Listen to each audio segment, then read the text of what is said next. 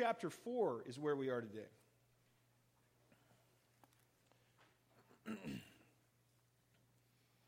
We started Mark 4 last week and got about halfway through it.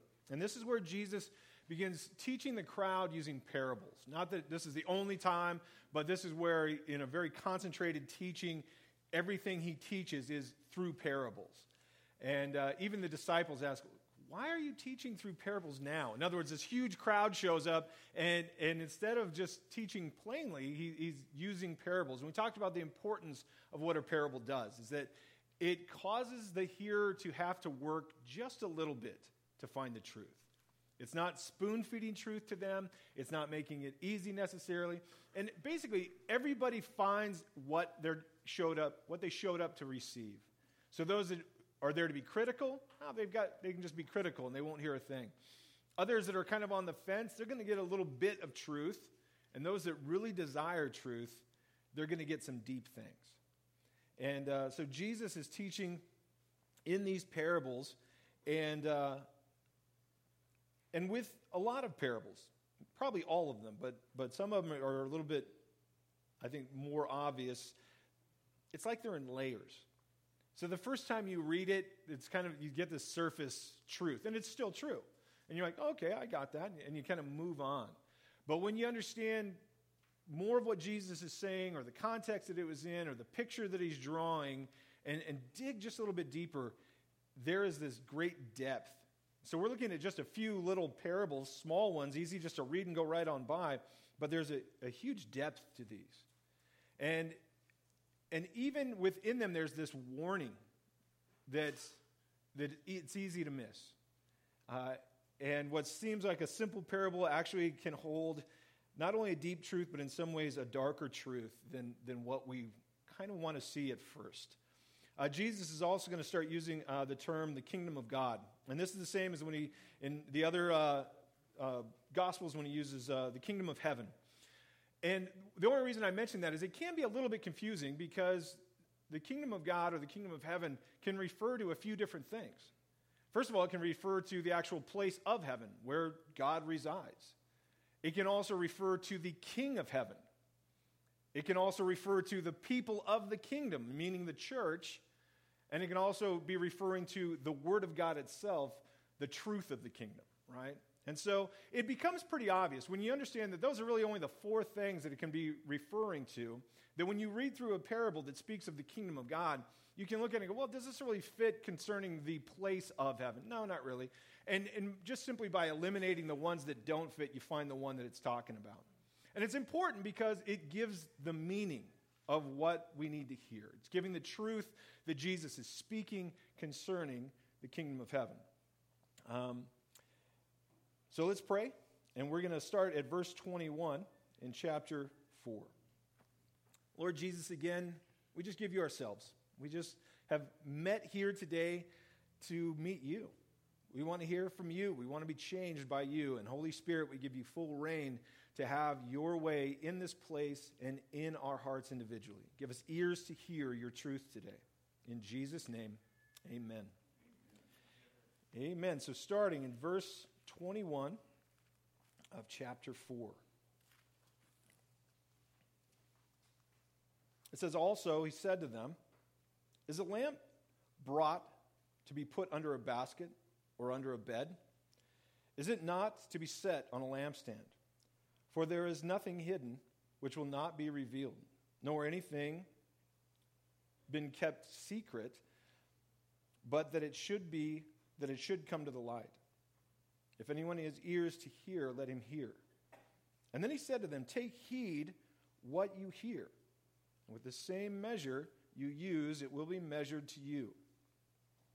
And to you who hear, more will be given. For whoever has, to him more will be given. But whoever does not have, even what he has will be taken away from him. And then he said, the kingdom of God is as if a man scattered seed on the ground, that he should sleep by night and rise by day, and the seed should sprout and grow. He himself does not know How? For the earth yields its crop by itself. First the blade, and then the head, and then the full grain in the head. But when the grain is ripened, immediately he puts in the sickle because the harvest has come. Now, Jesus, if you remember, the beginning of the chapter tells the parable of the good soil, or the sower and the seed. And describing all of mankind receiving the Word of God in one of four ways. That the Word of God is the seed, it's perfect, infallible, there's no problem with that at all. The problem is how we receive it. And in the end, speaking of the good soil, who we all want to be, in verse 20 of chapter 4, it says, those who hear the Word, accept it, and bear fruit. And it's simple, right? I mean, again, taking in the Word of God, sometimes we very often overcomplicate it. It's as easy as Jesus says there to, first of all, be in a place to hear it, to accept it. And that means even if you don't like what it says, especially if you don't like what it says, that you're like, Lord, you're right, I'm wrong, so I'll accept it. And then from that, you begin to bear fruit in your life. But now the question would naturally be, well, okay, what does it mean to bear fruit? How do we bear fruit? We want to bear good fruit for the Lord. So what does it mean? And we'll see that these parables, and really everything that's said in the rest of the chapter, ties right back into that parable of the sower and the seed and receiving the Word of God. I also think here is another example that would be easy to miss, but this is an example of Jesus using humor. That the way he describes this, what's a lamp brought for? Is it brought to be put under a basket or under a bed? The idea is so ridiculous that it's humorous. And Jesus uses humor a lot. I think often we miss it because we just picture him very solemn, or people are like very serious all the time. This is a funny picture. And I think we miss it because we're used to flicking on the light switch and we get light and we don't really think about it. And maybe we've got a candle that somebody lights in the house or whatever. When you are lighting a house through lamps, there's a lot of safety that goes into it, right? And so first of all, there's the part of it is it's completely opposite for the design of a lamp, right? It's funny, the idea of like, oh, hey, let's light a lamp and then cover it. Why would you do that? There's no reason. But it's also to the point of everybody knows you can't put anything over a lamp because it'll catch on fire. If you put it under a bed, that bed's going to be on fire very quickly. And so will a basket, and soon the whole house. So again, it's a funny picture, but it's important that we understand that Jesus is, first of all, showing this is what happens when something's misused. That it loses purpose and it's destructive. But when it's used properly, when a lamp is put on the lampstand, the way it's designed to be, it's amazing. It brings light to the whole house. Its purpose is being fulfilled. And again, it's so simple that we miss it. The idea that simply just putting that lamp on a lampstand, fulfilling its purpose, gives light to the whole house, and all things are revealed, right? Never have any of us turned on the light switch or lit a candle or lamp and seen a struggle between light and darkness, right? We never see the light getting stressed out about its job, right? Oh gosh, what if I can't do it this time? What if you turn on the switch and I can't drive the darkness out? There's no struggle at all. Simply by its existence, darkness is dispelled. That's what it does. There's no problem, there's no struggle, there's no battle between light and darkness. Light wins every single time. Amen. And everything that was hidden in the darkness is revealed, right? Again, it's just how it works. We don't think about it because it's so obvious. And that's what Jesus is talking about, that in a well-lit room, everything's revealed. In verse 22, where he says, "For there is nothing hidden which will not be revealed, nor has anything been kept secret, but that should come to light." Jesus, several times, refers to himself as being the light of the world. But then he also refers to those who follow him as the light of the world. And again, I think we understand this. It's pretty easy that because he's the light of the world, that when we belong to him, his light is now within us, and we become lights of Jesus in the world. Again, this is all kind of the same picture. It's showing this is how we bear fruit when we've heard and received the word of God. That we're taking in that truth, we've accepted it, and a part of bearing that fruit is that darkness is dispersed and things are revealed. But I think we need to understand what it means to have hidden things revealed. Because I have known people that have kind of taken that on themselves as their calling. That their job is to tell other people where they're failing.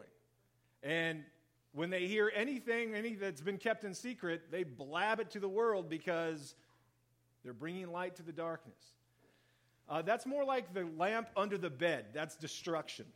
That's using stuff improperly and doing harm. Primarily, actually, there's three things that Jesus is in this parable is speaking of. And I think, first of all, have you noticed that as you walk with the Lord, the longer you walk with the Lord, the closer you get to him, the more you see how horrible you are? Am I the only one? I remember when Candy and I first got saved, I was like, yeah, this Christianity thing, I got this. A few things I should probably work on, but I'm pretty close. And it's like the more you come into the light and the holiness of Jesus, it's like looking in a spiritual mirror. You just see yourself. And it isn't that the Lord does that in a way to bring shame or to degrade or to make us feel less than. It's just that we've got to be aware of it so that we're able to even come to him looking for forgiveness. It's part of the maturing process. It's part of growing in Jesus to realize, you know what? I wasn't even aware of those things. Or maybe I was aware of them and I justified them. Or I just purposely ignored that they existed. Whatever it is, that as we get closer to the Lord, those things which are hidden in me are revealed. The light has been lit. And though I would have been happy to live in darkness, I can't anymore, right? The things hidden inside of me are being revealed. Now, the second reason for this is that when we receive the truth, and again, we become the lights of Jesus Christ, we simply dispel darkness by who we are. I don't think we need to give grand speeches. I don't think we need to try and corner people necessarily or make them feel bad. Just simply being in love with Jesus and not being ashamed to let other people know, I love Jesus, and he's the most important thing in my whole life. I had a discussion with a guy, and it started off as a good debate. This was a while ago, and then all of a sudden he just got mean. And I said, you know what, be careful. Because this isn't just a theological discussion. You're talking about someone I love. Be careful, right? And again, it wasn't to make them feel bad. It was just to say, this is important to me. And I think living that type of life, we simply become the light in the darkness. We just again, we dispel darkness. It's not something we need to try and do. It should be part of who we are. Again, not that we need to corner people or preach at every single opportunity. We just look for those opportunities to share the love of Jesus, and then we do it, right? And I think there's a simplicity to it, and it should flow naturally to some degree. Not that it isn't still a little uncomfortable, but it should be more natural. The third, and actually this is where the Lord's going to go to as we get further on in the chapter, is that there is a time to enter into conflict. And I don't believe that that's the one-on-one kind of thing that like I was just talking about. But there are times when evil attempts to make an attack on the church. When people or groups try and come in and they try and just are very opposed to Jesus, to Christianity, and I believe that it is at that time, and those are very rare, But there is a time to stand on the Word of God, to be the light in the darkness, and to face conflict. And to go, no, we're not going to do that. That isn't what the Word of God says. And we can do that lovingly, and we can do that in a kind way, and no matter what they're hitting us with, that we can still stand strong in Jesus. But I think there is that point. Again, there's this mentality in our society that it's like unity and acceptance at all cost. And I do not believe that's biblical. I believe that we should be showing love at all costs, but sometimes a tough love is necessary. And there is a time to go, no. That is not truth. That is not what the Word of God says. And those times, being the light is very, very difficult, but still very necessary. Now, Jesus says in verse 23, if anyone has ears to hear, let him hear. This is a lot more than, hey, everybody pay attention. And I think sometimes that's how we see it or hear it, that Jesus is like, oh, everyone should pay attention to what I just said. It's a lot more than that. In fact, really not that at all. It's Jesus just saying, if you have ears to hear the truth, hear it. If you have a heart to receive, again, those who hear the word and receive it and bear fruit. And so, again, he's saying, if you're willing to hear these things, hear it. But then he goes on to say that whoever does hear it, more will be given to them. But those who refuse to hear it, even what they have will be taken away.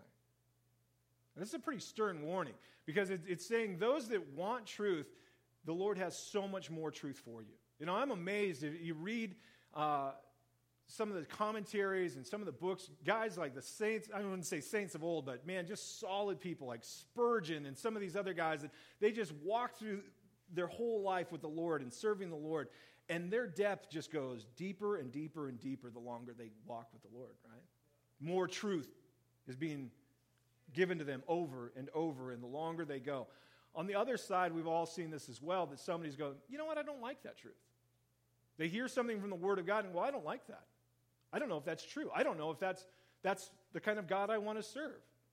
Even what they have will be taken away.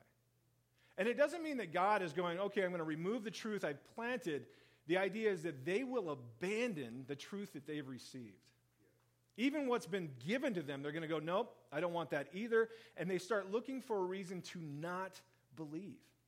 They start looking for conflict with the Word, and they start looking for issues and come up with small things that they make in these huge mountains going, why do I even know if we can trust the Word of God? Why? Because they did not receive the Word they heard. They didn't have an ear for the truth. And what they have is taken away from them. And then Jesus gives this other little parable. And there's a lot to it, but I think the overall is what's important, that the kingdom of man, or the kingdom of God, is like a man who scattered seed. And the idea is the farmer that plants this field, he knows that it's supposed to be planted, and he looks forward to the harvest, but he doesn't know how it works. And in the same way, the kingdom of God, the Word of God planted in us, we know what we want. We like the end result. We want to be mature Christians. We want to be more in love with Jesus. But honestly, it just takes time. And we don't know how it works altogether. There's as many books and formulas as there are out there of people like, this is how to be a solid Christian.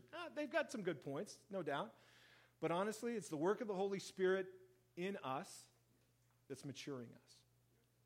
You know, again, early in my Christian walk, I had a list that I kind of went to the Lord with going, hey, here are the things you need to take care of in me. And he's like, no. I have my own list. And I'm not going to tell you what's on it. You're like, what? You know, and he's just faithfully, year after year, been working on it. And while I thought I wanted to work on everything all at once, he's like, no, just one. I got something I'm working in you. You don't need to know it or understand it. Just know that I'm at work, right? Verse 30 goes on. And then he said to them, to what shall I liken the kingdom of God? Or with what parable shall I picture it? It is like a mustard seed, which when it is sown in the ground is smaller than all of the seeds of the earth. But when it is sown, it grows and becomes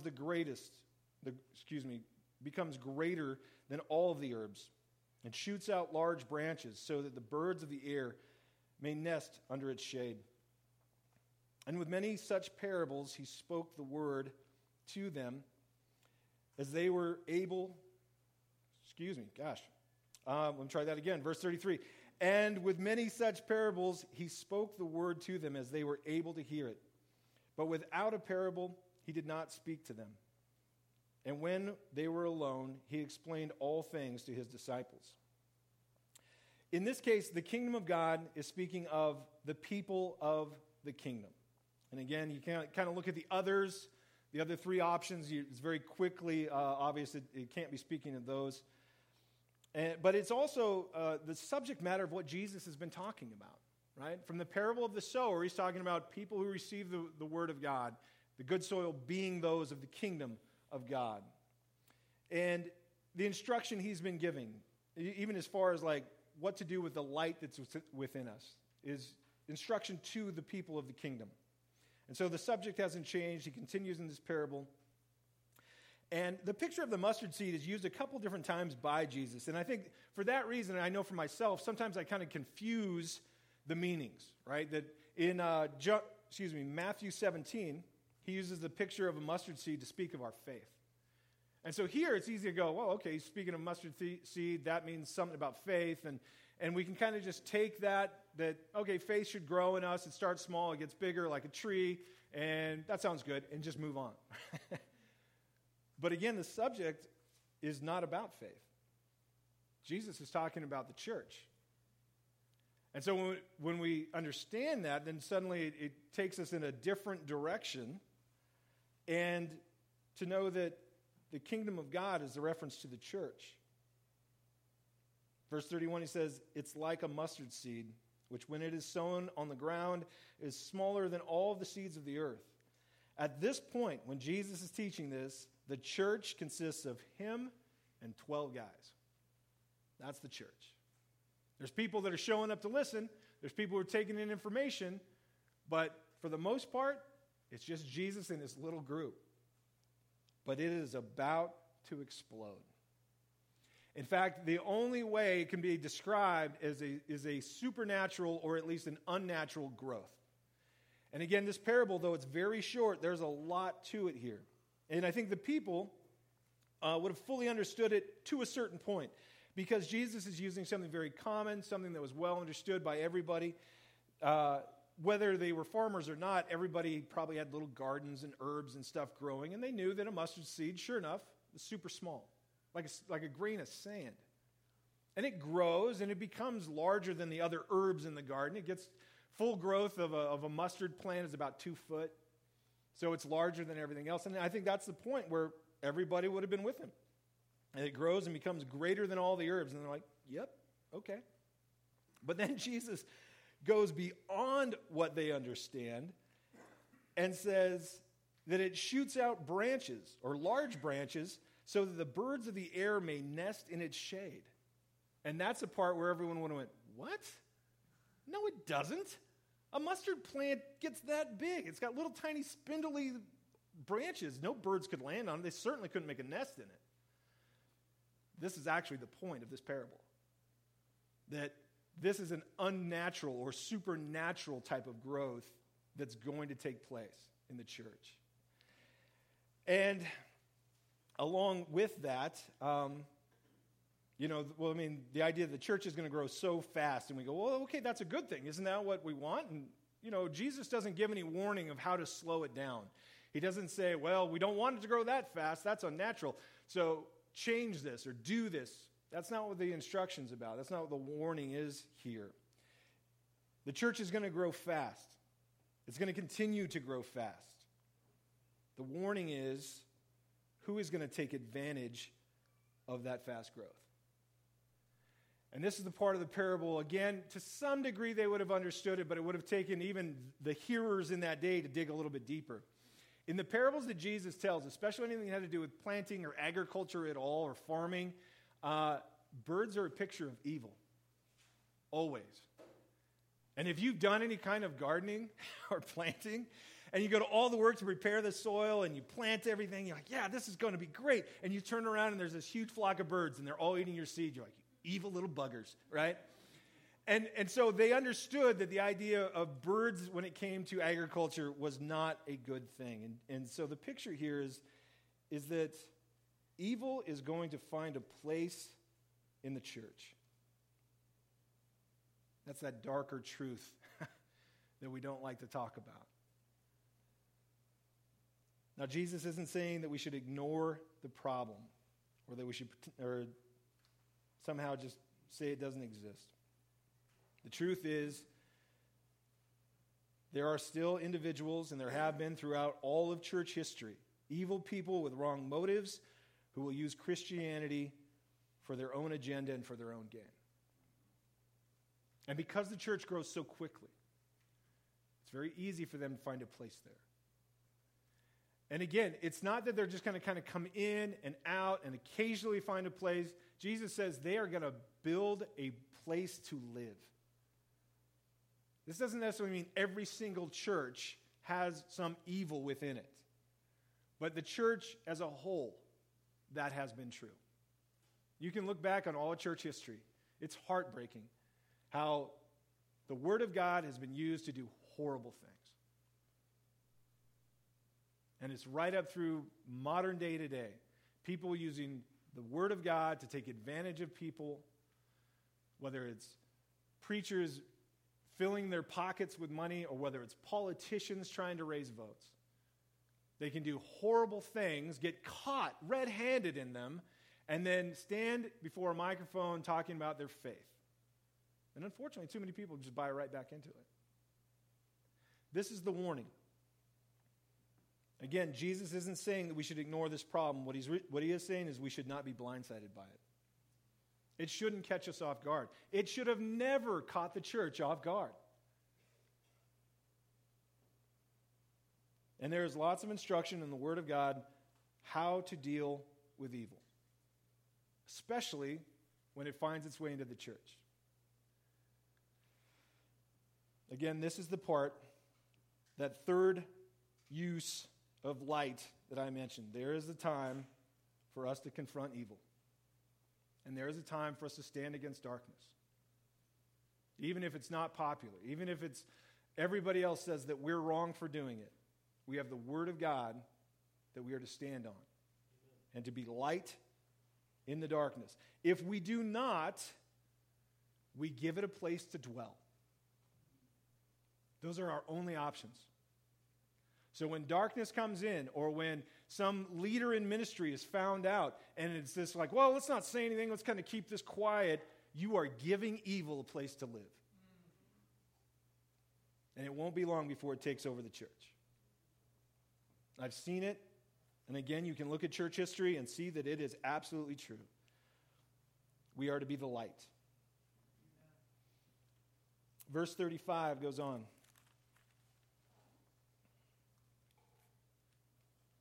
It says, on the same day, when evening had come, he said to them, let us cross over to the other side. And now when they had left the multitudes, they took him along in the boat as he was, and other little boats were also with him. And a great windstorm arose, and the waves beat into the boat, so that it was already filling. But he was in the stern asleep on a pillow. And they awoke him and said to him, Teacher, do you not care that we are perishing? And then he arose and rebuked the wind and said to the sea, Peace, be still. And the wind ceased, and there was a great calm. But he said to them, Why are you so fearful? How is it that you have no faith? And they feared exceedingly and said to one another, Who can this be, that even the wind and the sea obey him? This is a very familiar story. I mean, probably in every children's Bible, there's this story given. Yet every time I read it, I'm like, that's so cool. I just can't help myself. It's awesome. I love every aspect of it. Jesus and the boys get into this boat, and he tells them, let's go to the other side. As we'll talk about, that's a bigger deal than what we realize a lot of times as we read this story. that they're there on the Sea of Galilee, and this huge storm arises. Now, it's not uncommon. In fact, the Sea of Galilee is famous for these windstorms because of where it is, and all the different things that occur there.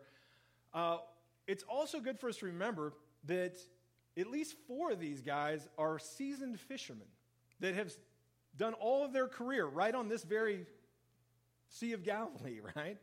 So when they start panicking, there's something to panic about. Like, you can understand if Matthew, the tax collector, is like, it's like, Matthew, chill out. But when 4 fishermen are like, yeah, we're dead, then there's something seriously wrong. This great windstorm arose, and it says that it was beating against the boat, and the boat was already filling with water. Now, like I said, just the storm would be scary enough, but there's more to it. With a little research, we find that there was a lot more to it. That when Jesus said, let's go to the other side, it's a big deal. Because they're crossing over to the area, the country of the Gadareans. And historically and archaeologically, what they found is that area was super evil. In fact, most people of Israel just avoided it altogether. It was known to be filled with criminals and illegal activity, such as illegal according to Jewish law, raising pigs. But it was also a place filled with witchcraft. It was the last stronghold of the worship of Baal. That plague of false religion that had haunted Israel for so long. This was the last place that it still took place at.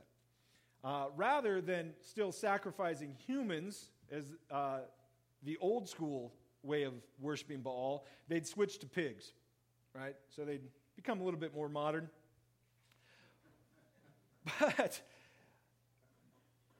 But people just stayed away from it because it was just known to be a dark, evil place.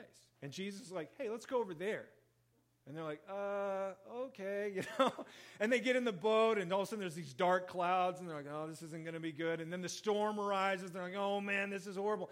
And even the way that Jesus rebukes the wind says that it could have had some sort of demonic activity, that there was something to it. It was more than just the wind, because he didn't rebuke the waves. He didn't rebuke the sea. He just said, peace, be still. But there was a rebuke to something else behind the wind, possibly. But in all of this, during the storm, during the chaos, everybody's freaking out, Jesus is asleep. And I love it. I love it that everyone else is just like, okay, he's going to wake up any minute now. These huge waves are bashing against the boat. We're all screaming, yet he's just sound asleep. And I think it shows us a couple things. First of all, it shows us Jesus, God Almighty, choosing to live within the restraints of humanity. He is exhausted after teaching for so long. And I certainly haven't ever done the marathon teachings like Jesus did. But I'll tell you what, after teaching for half an hour, 45 minutes, I'm exhausted. There's something, it's like on a different level. And so Jesus, after this time of teaching, the crowd from the boat on the other side is just trying to catch a little bit of sleep. I just need 15 minutes, guys, and he's out. And I think I like that because, again, it shows that he chose to put himself under the restraints of humanity. If it's just Jesus pretending to be tired, pretending to be exhausted, that says it's something very different. In fact, it says that he's lying about being tired. But that's not the case. He's beat. He's tired. But it also shows that he is at absolute peace knowing that his heavenly Father is in control. Right? Again, we're heading to the land of the enemy. Not that he had anything to worry about or fear in that, but he knew the boat wasn't going to sink. He knew that he was completely in the safety of his Father. On the far extreme of that are the disciples themselves. And there's something heartbreaking about the question they ask. Do you not even care that we perish? They've seen all that Jesus has done. They've been right there for his teaching. He's explained to them one-on-one what those teachings meant. They've seen his compassion and his provision and his power. They've seen all the things that Jesus can do. And now in a windstorm, they go, we're not even sure if you care. And again, we can be pretty hard on the disciples. I think the reason it's heartbreaking is because I have said that same prayer. After all that I have seen Jesus do and accomplish in my life. One little thing, one little hiccup, I stub my toe. Do you even care? It's how we can be. Right? We can flip on a dime, unfortunately. Again, I think that's part of that maturing and growing process. That instead of forgetting those things that he has done and how he's provided, we look to those first. Yeah, there's a storm. Yeah, there's a difficulty. Yeah, there's things I did not expect to happen. But I can look back on all the other times in my life that worse storms hit. More difficult things have happened. And he has got me through each and every one. And that we can rest in the safety of our Heavenly Father. Now, Jesus links their fear and their lack of faith. Again, I think it's important. It's really easy to just say, well, fear and faith can't coexist. And I don't believe that's true. I think we will always have a certain measure of fear. But I don't believe we can be controlled by fear and controlled by faith. It's going to be one or the other. And if my fear gets enough of a hold on me, it will rule me. It will cause me to run or fight or flee or whatever I think I need to do, but it will not cause me to act in faith. And so how is it that we grow in faith? How is it that we become people of faith in trials, in difficulties, in good times, in bad times? Well, Paul put it like this in Romans 10. Romans 10:17 says, so then faith comes by hearing, and hearing by the word of God. See, it comes right back around to hear the word of God and receive it and bear fruit. This is how faith grows. Faith doesn't grow by miracles. I think a lot of times we think that, oh man, if I just saw the Red Sea split, if I just saw some healing that was miraculous, then I would never doubt again. Oh yeah, you would. We all would. Just like when the Israelites were on the other side of the Red Sea and they're like, wow, that was fantastic. And almost immediately after went, he brought us out here to die. Right? We're no different. We would do the same things. That's not how faith grows. Faith grows by taking in the Word of God, finding it to be true, and as we act on it. Right? And again, then we're able to look back and go, oh yeah, there was that other time, I wasn't sure, but I took God at his word, and he was faithful. You know, I know Candy and I have had many of those times. One of them that always sticks out is we were just kind of learning about tithing. And we're like, whoa, I don't know. Are we still supposed to do that as an Old Testament thing? And no, we found out it's a New Testament thing, so tithing, that sounds good. But man, there was just never any money left over at the end of the paycheck, right? You pay the bills, you buy groceries, and you're like, done. Sorry, God, you don't get 10%. You're going to have to like somehow add 10% if you want that back or whatever. But then finally we got to the point where like, he said, test me in this. Test me in this. And we're like, let's test him. And that month, the amount of money we had to tithe was the exact amount we needed to buy groceries. And we're like, here's the test. And so we tithed it with no groceries. We're like, all right, this is going to be fun. And trying to be, excited about this. And then some friends showed up. And they're like, this is going to sound weird, and we don't want you to take this the wrong way. We were just grocery shopping and felt like the Lord went, hey, you need to buy groceries for Jack and Candy. And so we just walked through the aisles going, do they need this? No. Do they need that? Okay, yes. And so they come in with like 4 to 6 bags of groceries, and they're like, we know this is weird. And they kept apologizing. Candy and I are just weeping, But what we learned is stand on the word of God, and you see his faithfulness. And so the next trial comes, and you're like, I'm going to stand on the word of God again. Faith grows. And fear has much less room to try and control us. Amen? Amen. Let's pray. God, again, we thank you for your faithfulness to us, that you never let us down. Though often you do things we do not expect, it is always for our good in the long run, and we trust you. Cause us to be people that are growing in our faith, that are usable to you, that are lights in the darkness, to reveal those things hidden within us, but also to bring light to those lost in the dark. And we just pray that you have your way in us individually and in this church. In Jesus' name, amen.